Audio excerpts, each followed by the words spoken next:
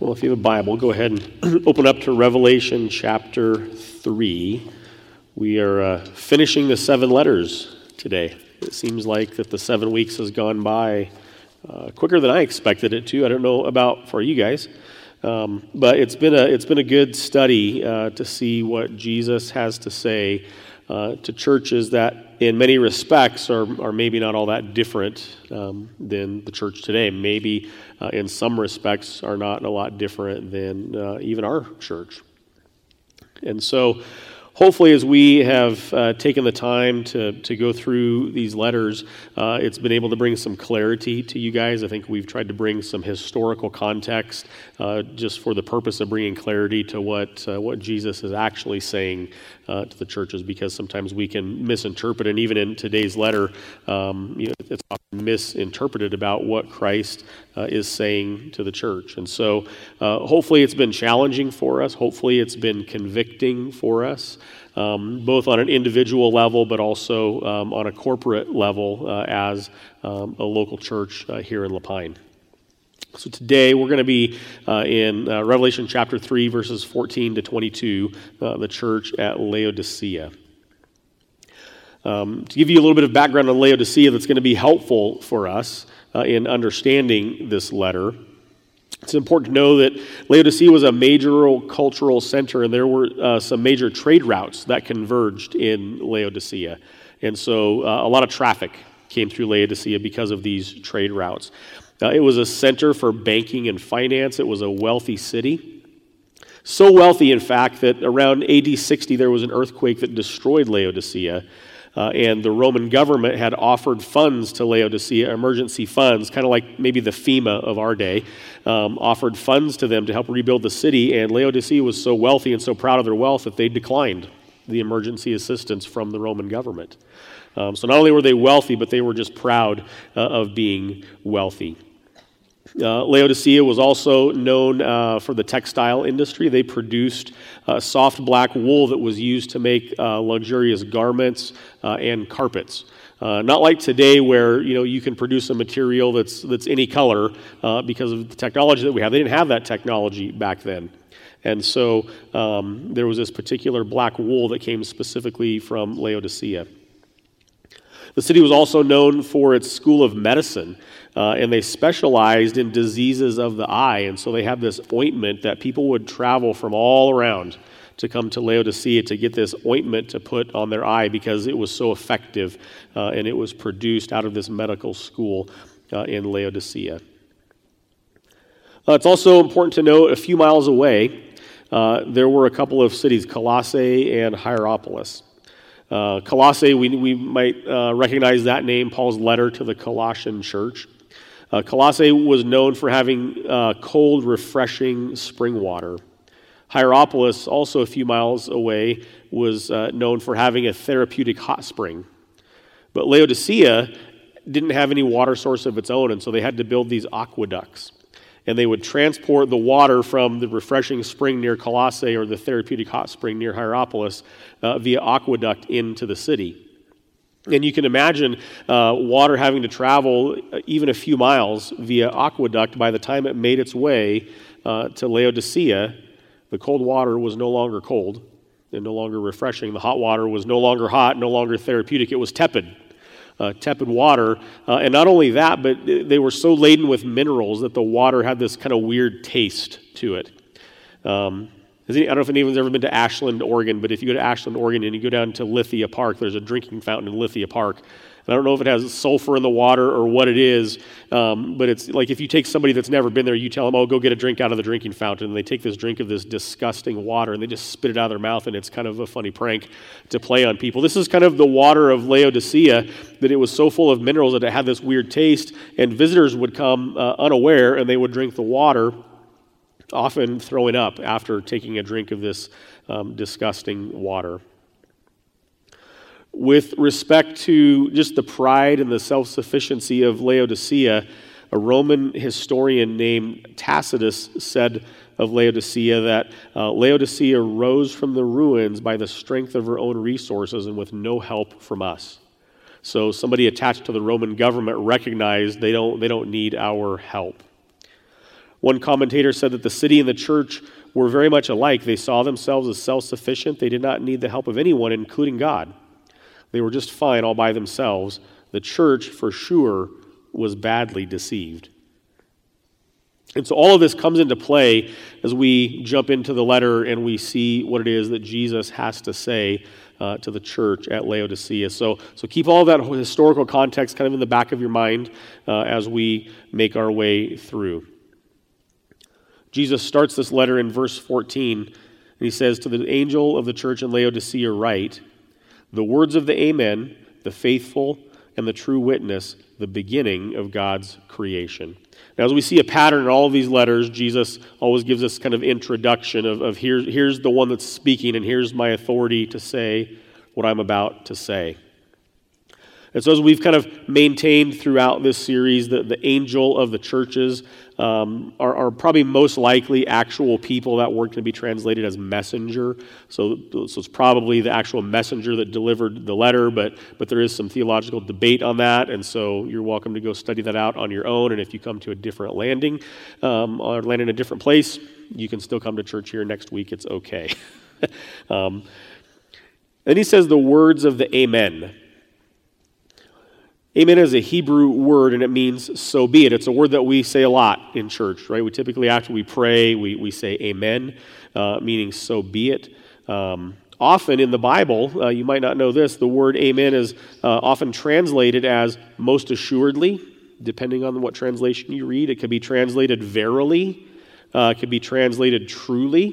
So again, depending on what translation you read, all of those words could be the original word for amen. It appears in Revelation 9 times and many, many times throughout the New Testament, but right here is the only place where the word amen is used as a title. Nowhere else in Scripture is the word amen used as a title, and Jesus refers to himself as the amen, or these are the words of the amen. 2 Corinthians 1:20 says that all of the promises in God find their yes, capital Y, their yes in him. That is why through him that we utter our amen to God for his glory. The idea here is that everything in God finds its fulfillment in the person and the work of Christ.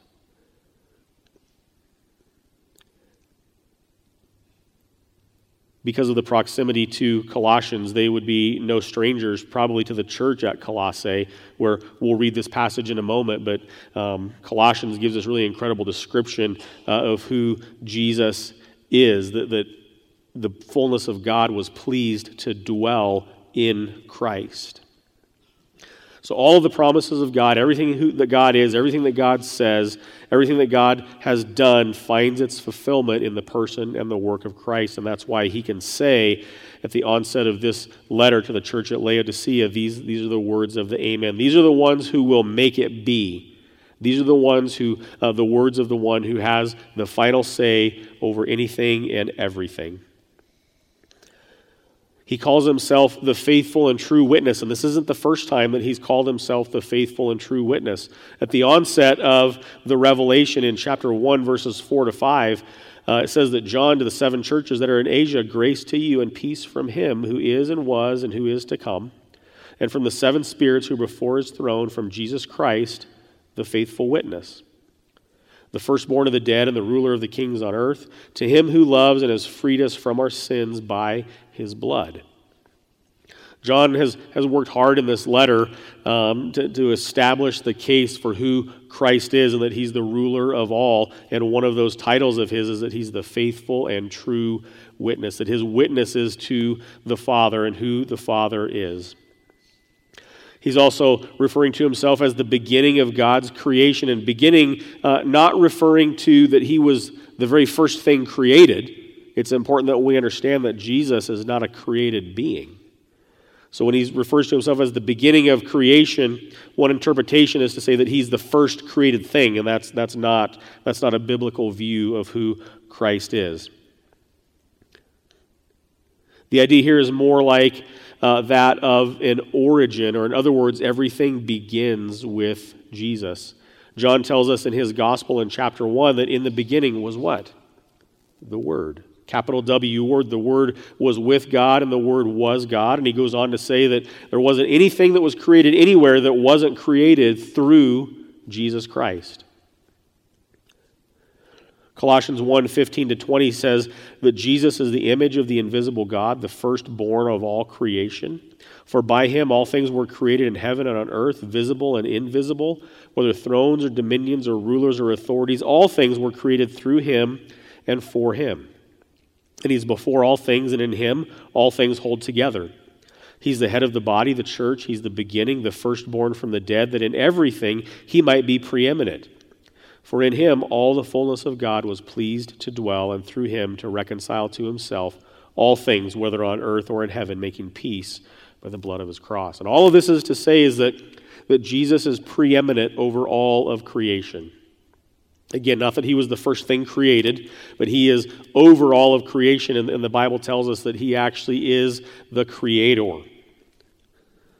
And so when John writes to the angel of the church in Laodicea that these are the words of the Amen, the faithful and true witness, the beginning of God's creation, we're being reminded that Jesus, who is sovereign over all, Jesus who holds the entirety of the cosmos together, Jesus who directs everything, Jesus for whom everything exists, is the one who's speaking to us.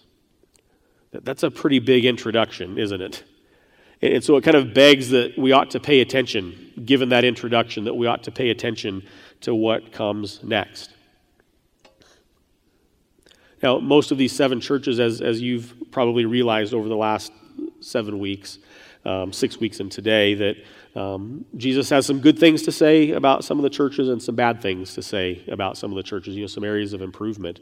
This church at Laodicea, there's no good things. There's nothing positive that he says about this church. It's 100% an indictment of the church. In verse 15, he says, I know your works. Now again, given who's speaking, given the one who's speaking is the one who has authority over all, who has control over all, the one who knows everything, the one who's preeminent over all creation, when that person says, I know your works, he knows. He knows your works. I was thinking the other day, remembering back to a business I used to work in, and one of my jobs was to hire people to work in this call center. And there was this gal that we had brought in, and for a couple of days, we went through the interview process, 2 or 3 interviews into the process, and decided we wanted to hire her. And we would have a practice of doing background checks on people, criminal background checks. And so we went in to offer her the job, and we sat down, it was me and another guy, and we sat down at the table, and we had this piece of paper that we put face down on the table, so she didn't know what it was. And we just said, we got the results of your background check. Is there anything that you'd like to tell us before we proceed? And she said, no, I don't think so. And we kind of pushed, like, are you sure? Like, we have the background check right here. Is there anything that you would like to tell us? And the background check was clean, but we were just we were having some fun. And this girl broke down and cried. And she talked about a time when she drove off from the gas pump with the nozzle, hanging out, and drove down the road. And she didn't turn around, and she thought that came up on her background check, and she just freaked out. It was funny at first, but then it didn't take long before it didn't get to be funny anymore. When Jesus is doing this to the church at Laodicea, when he says, I know your works, he's not messing around. He knows the works of this church. He goes on to say that you are neither hot nor cold. Would that you were either cold or hot. So because you are lukewarm and neither hot nor cold, I will spit you out of my mouth. For you say that I am rich and I have prospered and I need nothing, not realizing that you are wretched, pitiable, poor, blind, and naked. This is a scathing indictment of the church at Laodicea. And given the historical context that we covered, we can see how Jesus is speaking to them in their own context.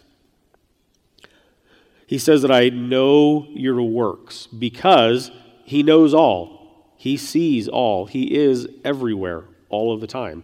That there's nothing that we can do to hide from Christ.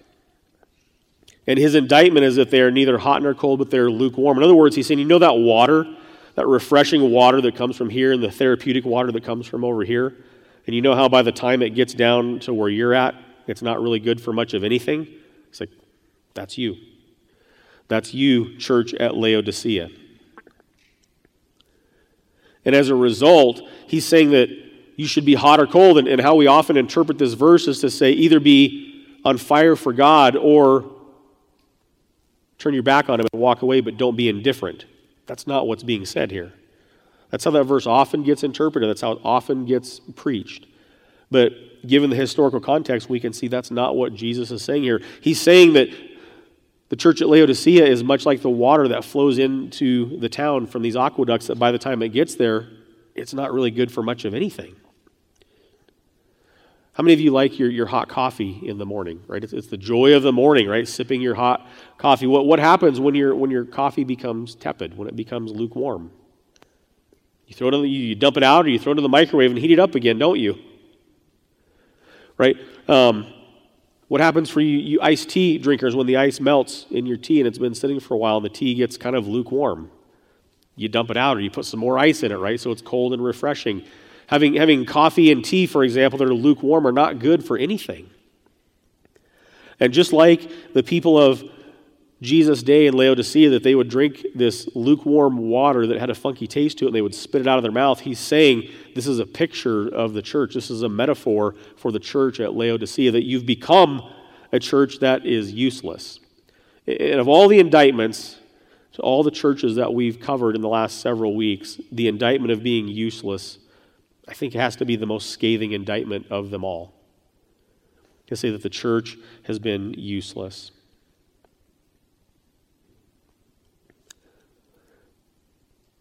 They say that they're rich. They say that they've prospered. They say that they need nothing. These are pretty big statements too, aren't they? For anybody to say that I'm rich and I've prospered and I need nothing. I read a statistic a while back that said that 51% of the world lives on less than $2 a day. So when you think about who are the rich people in the world, it's you and me. Right? You might be sitting here thinking, well, I'm not that rich and I live paycheck to paycheck, but you're the rich people. We're the rich people here in America. We live in a prosperous nation, and I'm thankful that we live where we live. I'm thankful for the prosperity that God has allowed us to have as a society here in America. But the indictment of the church at Laodicea is that they were putting all of the eggs in the basket of their riches. They were arrogant and they were prideful about what they were able to accomplish. They were arrogant about their riches. They slept at night trusting that their riches were going to get them through. They've prospered and to the point where they would say that I need nothing. And the indictment of Jesus because of this, that they're wretched, that they're pitiable, that they're poor, that they're blind, and that they're naked. And again, keep in mind the historical context of where they're at, where Laodicea is, and the things that come out of Laodicea. To say that someone is wretched, or to say that a church is wretched, again, big statement. These are big words. To say that a church is pitiable. I think of in Corinthians when the Apostle Paul talks about the resurrection, that if we as Christians believe in the resurrection of Jesus, like the entirety of the gospel hangs on the resurrection, right? If Jesus didn't raise from the dead, not much of what he did or said matters all that much, but if he did raise from the dead, everything that he did and everything that he says matters. And it's of the utmost importance. And the Apostle Paul says that if Christ was not raised from the dead, if he didn't conquer death, then we as Christians are the most pitiable of all people anywhere, because we've bought into a sham. We've bought into a lie if we bank everything on the fact that Christ raised from the dead, and then if it turns out that that's not true, joke's on us. And here Jesus through John tells the church at Laodicea that they're wretched and that they're pitiable. Here they think that they're something, they think that they're rich, they think that they're prosperous, they think that they've accomplished all of these things. But at the end of the day, their church report card, F-. He says that they're poor, and remember, he's speaking to people of affluence. He's speaking to people of wealth. He's speaking to a society, a culture of wealth. This is a contrast to the church at Smyrna. The church at Smyrna thought they were poor. But Jesus had to remind them, you're not, in fact, poor. You might not have much in this world, but that's not what determines if you're rich or if you're poor. Right? You have Christ, and so you're not poor at all. The church at Laodicea thought because we have all of these things, because we have all of this money and all of this wealth, that we've got it made. And Jesus tells them, no, if that's the way that you think, you are in fact poor. They may have all the goods that this world could offer. They might have the ability as a town, as a city, to reject help from the Roman government when it came. But Jesus is saying, spiritually, you're bankrupt. Spiritually, you don't have anything. And if that's not bad enough, you're blind. People come from all over the world to Laodicea to get their eyes fixed. And Jesus is using this as a metaphor to say, no, your eyes aren't fixed at all. In fact, you're struggling to see. You're so blind that you can't see your own condition. You can't see your own spiritual bankruptcy. The Apostle Paul tells us in 1 Corinthians that the God of this age has blinded the minds of those who don't believe. Well, I think the God of this age also works pretty hard to try and blind the minds of those maybe that do believe as well. And Jesus is reminding them, as advanced as you are medically, as technologically advanced as you are, that you're able to help restore the sight of people who struggle to see. You can't see yourselves for what you are. You can't see your own church and your own condition spiritually for what it is. And again, if that's not bad enough, he tells them, not only are you wretched, not only are you pitiable, not only are you poor, not only are you blind, but also you're naked. And again, this was a culture that was proud of their textile industry, proud of the luxurious garments that came out of Laodicea. But they're so blind, they're so spiritually impoverished that they're not even aware of their own nakedness. They're not even aware of it. Sometimes I wonder, when we go back to Genesis, the very beginning, when God created Adam and Eve, the Bible tells us that they were naked and they weren't ashamed. It wasn't a shameful thing until sin entered the world to be naked in front of one another. So they were bare and they were exposed to one another, and there was no shame in it at all. And then sin enters the world. Right? They rebelled. The creation rebelled against its creator. Sin enters the world by that act. And all of a sudden they were ashamed of they realized, it says, that they were naked. And then they were ashamed of their nakedness, and so they hid. The church at Laodicea, it's a shameful thing, their spiritual nakedness, but they're completely unaware of it. They're unaware of their spiritual nakedness, of how exposed they are to the one who knows their works. And so all of this is to say that the Laodiceans needed something that they couldn't provide for themselves. It's not so much that they could and they just wouldn't provide for themselves, is that they were incapable of coming out of this spiritual impoverishment. They were incapable of clothing themselves. They were incapable of giving themselves sight. They were incapable of providing for themselves the things that they needed the most. All while they were thinking in their own minds that they were self-sufficient. But the reality is that their self-sufficiency, it wasn't sufficient at all. As a matter of fact, what Jesus is saying is your supposed self-sufficiency couldn't be more insufficient. The church at Laodicea had a lot of the things that this world has to offer. And I don't think any of us are ever going to stand up here and say, that the things that this world has to offer in and of themselves are all bad. They're not. I'm thankful that God gives us the ability to work and to build savings and to build retirement. I'm thankful for that. It's not that way in a lot of places in the world. Right? I'm thankful that we live in a place where people don't necessarily have to live paycheck to paycheck and wonder where dinner's going to come from tonight. It's not that way in a lot of places in the world. I'm thankful that we can go down to the mall and get whatever clothing we need, whenever we need it, right? It's not that way in a lot of places in the world. I saw a meme on Facebook a couple of weeks ago, and it was a real close-up of somebody's foot. And it looked like it was in a foreign country, and it was a pair of shoes that was about this big on a foot that was about this big, and it had a clothespin on the back of the shoes to close the gap, and it just said something about being thankful for what you have. Right? The things that God allows us to have in this world in and of themselves are not all bad things, but the church at Laodicea, they banked their life on their own sufficiency and their own ability to produce. It would seem that they banked their future on their wealth. And they got to a point where they would say that we're so sufficient on our own, we're so wealthy on our own, we're so technologically advanced medically on our own that we don't need anything else. And that's not a good place to be. And so that's the indictment to them. And then in verse 18, Jesus gives them some counsel. He says, I counsel you to buy from me gold refined by the fire so that you may be rich, and white garments so that you may clothe yourselves and the shame of your nakedness may not be seen, and salve to anoint your eyes so that you may see. Those whom I love I reprove and I discipline, so be zealous and repent.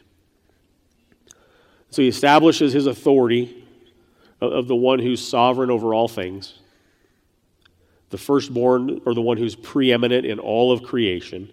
He gives them this scathing indictment. You think you have a lot, but you don't have anything at all. You think you're sufficient in everything, but you're not sufficient at all. You're just the opposite of how you view yourselves. And then he says, here's what you can do about it. Here's the counsel. Here's the solution. Buy from me gold that's refined by the fire so that you may be rich. This is an analogy that the people of Laodicea would have understood because they spoke the language of money. Right? They were a banking center. Right? Jesus is kind of speaking to Wall Street here, if you will. It would be our equivalent today. Going to Wall Street and saying, don't put your trust in the stock market.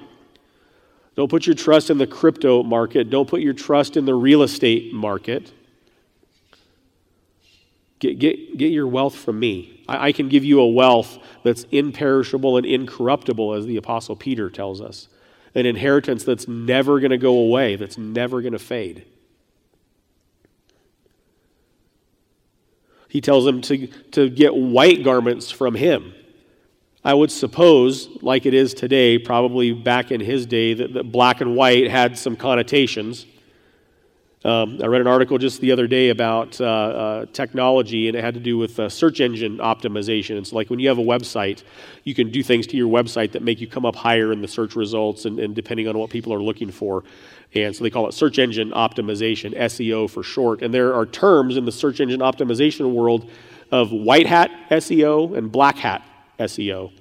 And the idea is that white hat search engine optimization is when you play by the rules and you do things in a respectable and honorable way. Black hat search engine optimization is when you break the rules and you try to get a quick gain. Or think of the Westerns. The Lone Ranger had a white cowboy hat, right? And his enemies had the black hats.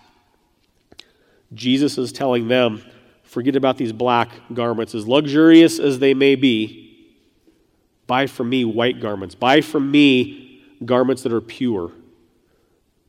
He's speaking to them about righteousness. And the purpose of these white garments is to cover up the shame of their nakedness. So what he's saying to them is that as you put your eggs in the basket of this textile industry that's so predominant in your culture, he says, you're not covering up the shame of your nakedness at all. You're not fooling anybody about your spiritual condition of being bankrupt and impoverished. You're not fooling anybody.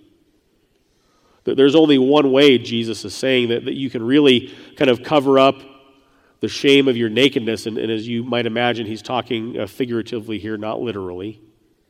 There's only one way to do it, and it's to find your righteousness, not from how good you are, not how awesome you are, but to find it in Christ.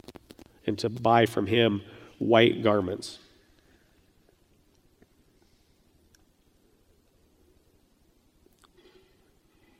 And he says to get from him salve to anoint your eyes so that you may really see.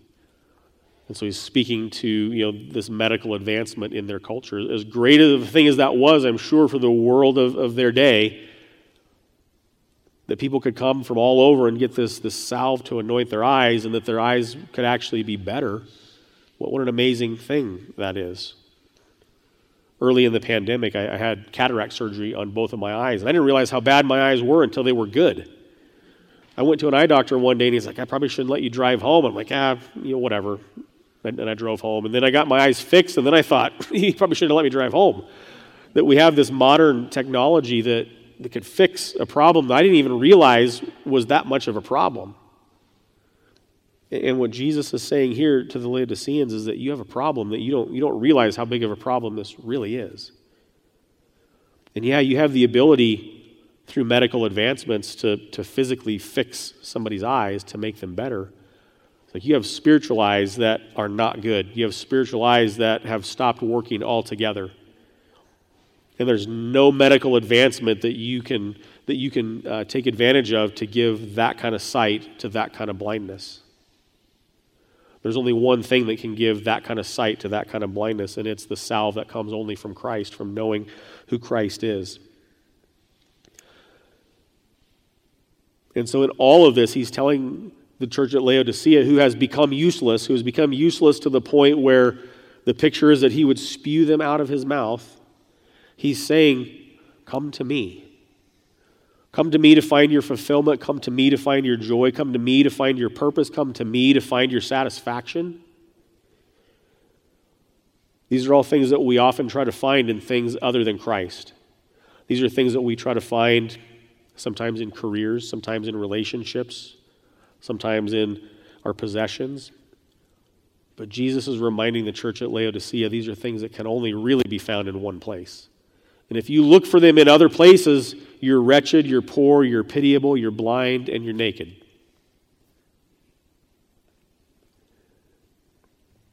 And this makes us think about Romans chapter 1. Romans chapter 1 is an indictment on humanity as well.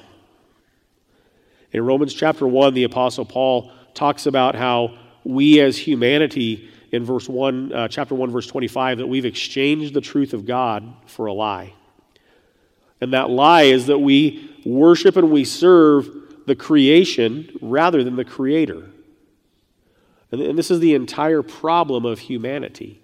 The entire problem of humanity is that we take the good gifts that God has given us, created things, and we chase after those much more than we chase after the Creator. That's just a really short definition of what sin is. That we exchange the truth for a lie. And we live our lives chasing after a lie. And this is what is happening at the church at Laodicea. They've chased after a lie, thinking that they're chasing after the truth. So they're deceived. They've become deceived. And so Jesus gives us his authority. He gives us his indictment. He gives them their counsel. And then he tells them, here's what can happen from here in verse 20.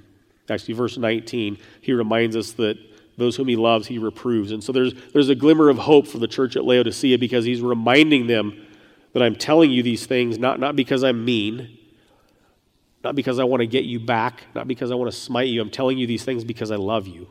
Right? That gives us some hope in this indictment, that Christ is indicting them not to condemn them, but because he loves them.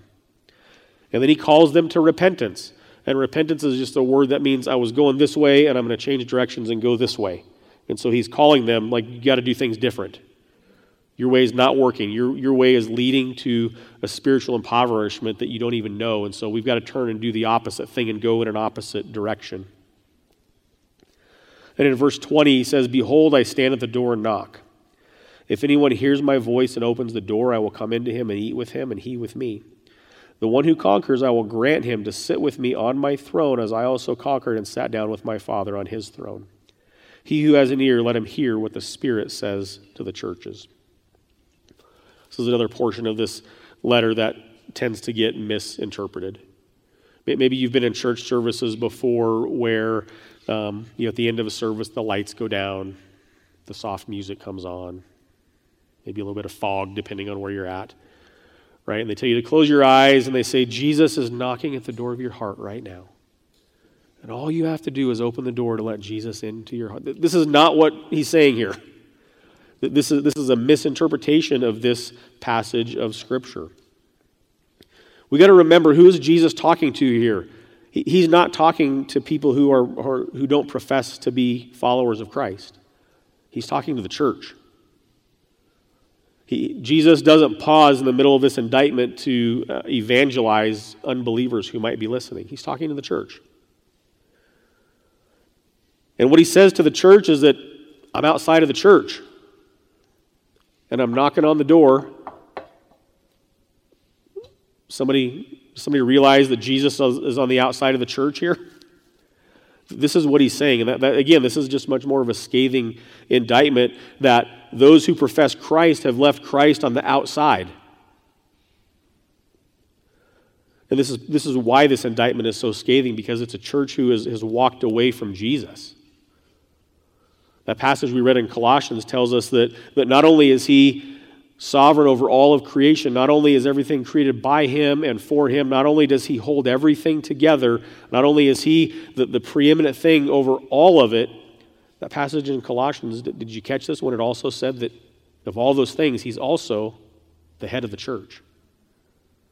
He's the one that holds the entire creation together. The entire created order does his bidding because it belongs to him. Oh, and by the way, Paul says, he's the head of the church too. So that's a big deal.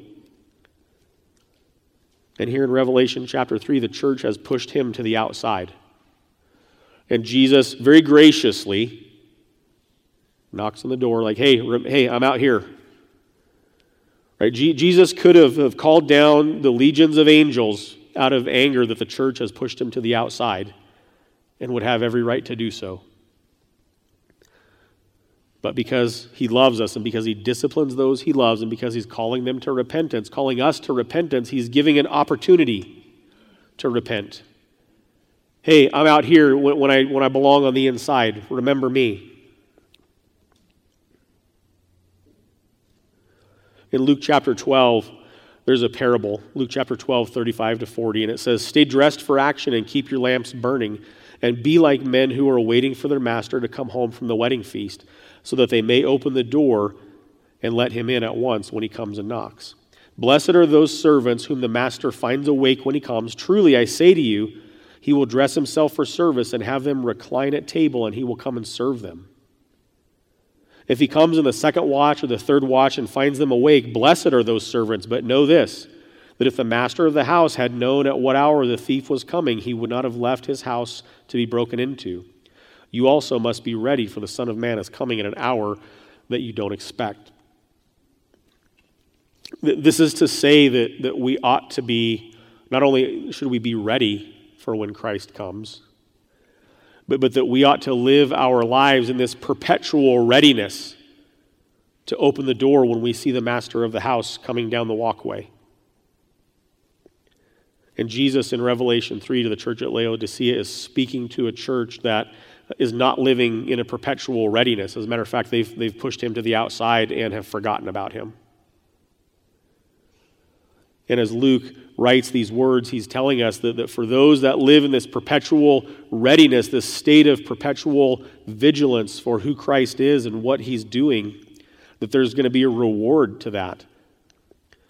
The reward is that Christ will serve us, that we get to recline at table with him. Now, in Bible times, when you would eat, it wouldn't be sitting around chairs like what we're used to. You would sit on the floor at a really low table, and people would lean on each other. They would recline on each other because they didn't have high back chairs to sit in.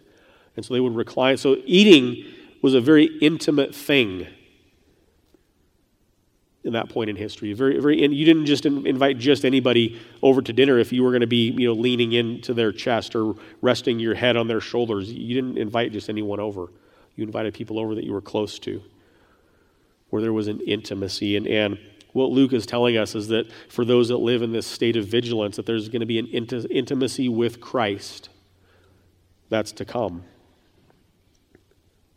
But for the ones that don't, that they're not going to get that intimacy. And so Jesus is telling us that he's standing at the door knocking to the one who conquers, he says, gets to sit with me on my throne just like I get to sit with my Father on my throne. It's, again, this picture of intimacy, that we get to know and be with Christ in an intimate sort of way. And then he says, if you have an ear, let him hear. And everybody has ears, right? So this is, he's saying, everybody, pay attention to this. This is for everybody. This is for everyone. And what's intimated here is that if you don't hear this, if you don't heed this call to repentance, it's not gonna end well. If you don't heed this call to repentance, you're going to continue to live in a state of wretchedness, in pitiableness, in poverty, in nakedness, in shame. You're going to continue to live in those things, and you're not even going to know it. And this, we might say, in a sense, ignorance is bliss, right? You don't know what you don't know. But there's going to come a day where that ignorance is no longer bliss. And so what he's saying is that as I'm standing here at the door knocking, here's your opportunity to repent. Here's your opportunity to bring Christ back into the church. And we work really hard here at the door to be a Christ-centered church. We're imperfect people. And we act imperfectly, but we work really hard to make sure that Christ is at the center of what we do. We work really hard to make sure that his word is at the center of what we do, because we don't want this kind of an indictment coming for our church saying we've pushed Jesus to the outside. We don't want that at all. We don't want that collectively for our church. We don't want that for you as individuals. We don't want any individual to push Jesus outside of their lives. And so this serves today for us as a call to recognize areas in our lives where maybe we've pushed Jesus aside. And maybe it's even in pursuit of noble things, right? It's a noble thing to work a good career and have a healthy retirement. Noble thing. Just one example of many.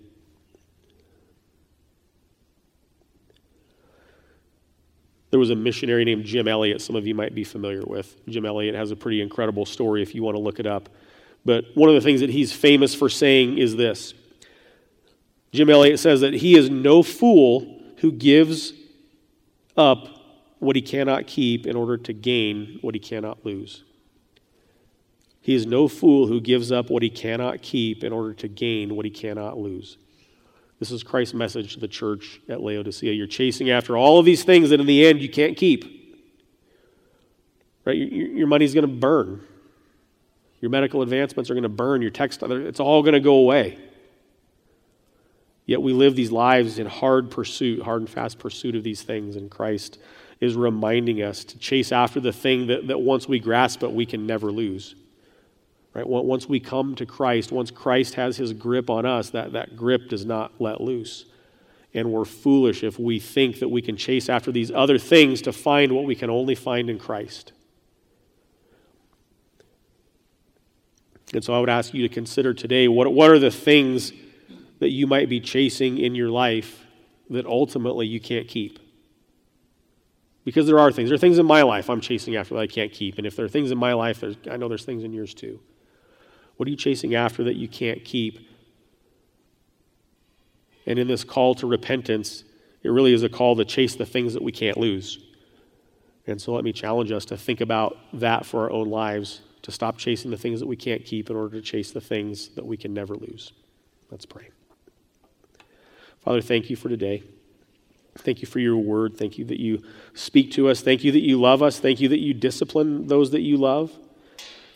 It would be my prayer today for all of us, God, that we would look at your disciplining word as a good thing, as a needed thing in our lives, and that we would heed the call to repentance, that we would heed the call to start chasing after the things that matter, that you would open up our eyes, that you would reveal to us our poverty, that you would reveal to us our blindness, that you would reveal to us our nakedness, our wretchedness, and that those things wouldn't necessarily condemn us because we know that's not your way, but that as those things are revealed to us, that it would cause us to run harder and faster in the direction of you, that we would chase the one thing that once we grasp hold of that we can never lose, and that's knowing you. And so, Father, help us to be people, help us to be a church that has Christ at the center of what we do and not on the outside. And we ask it in your name. Amen.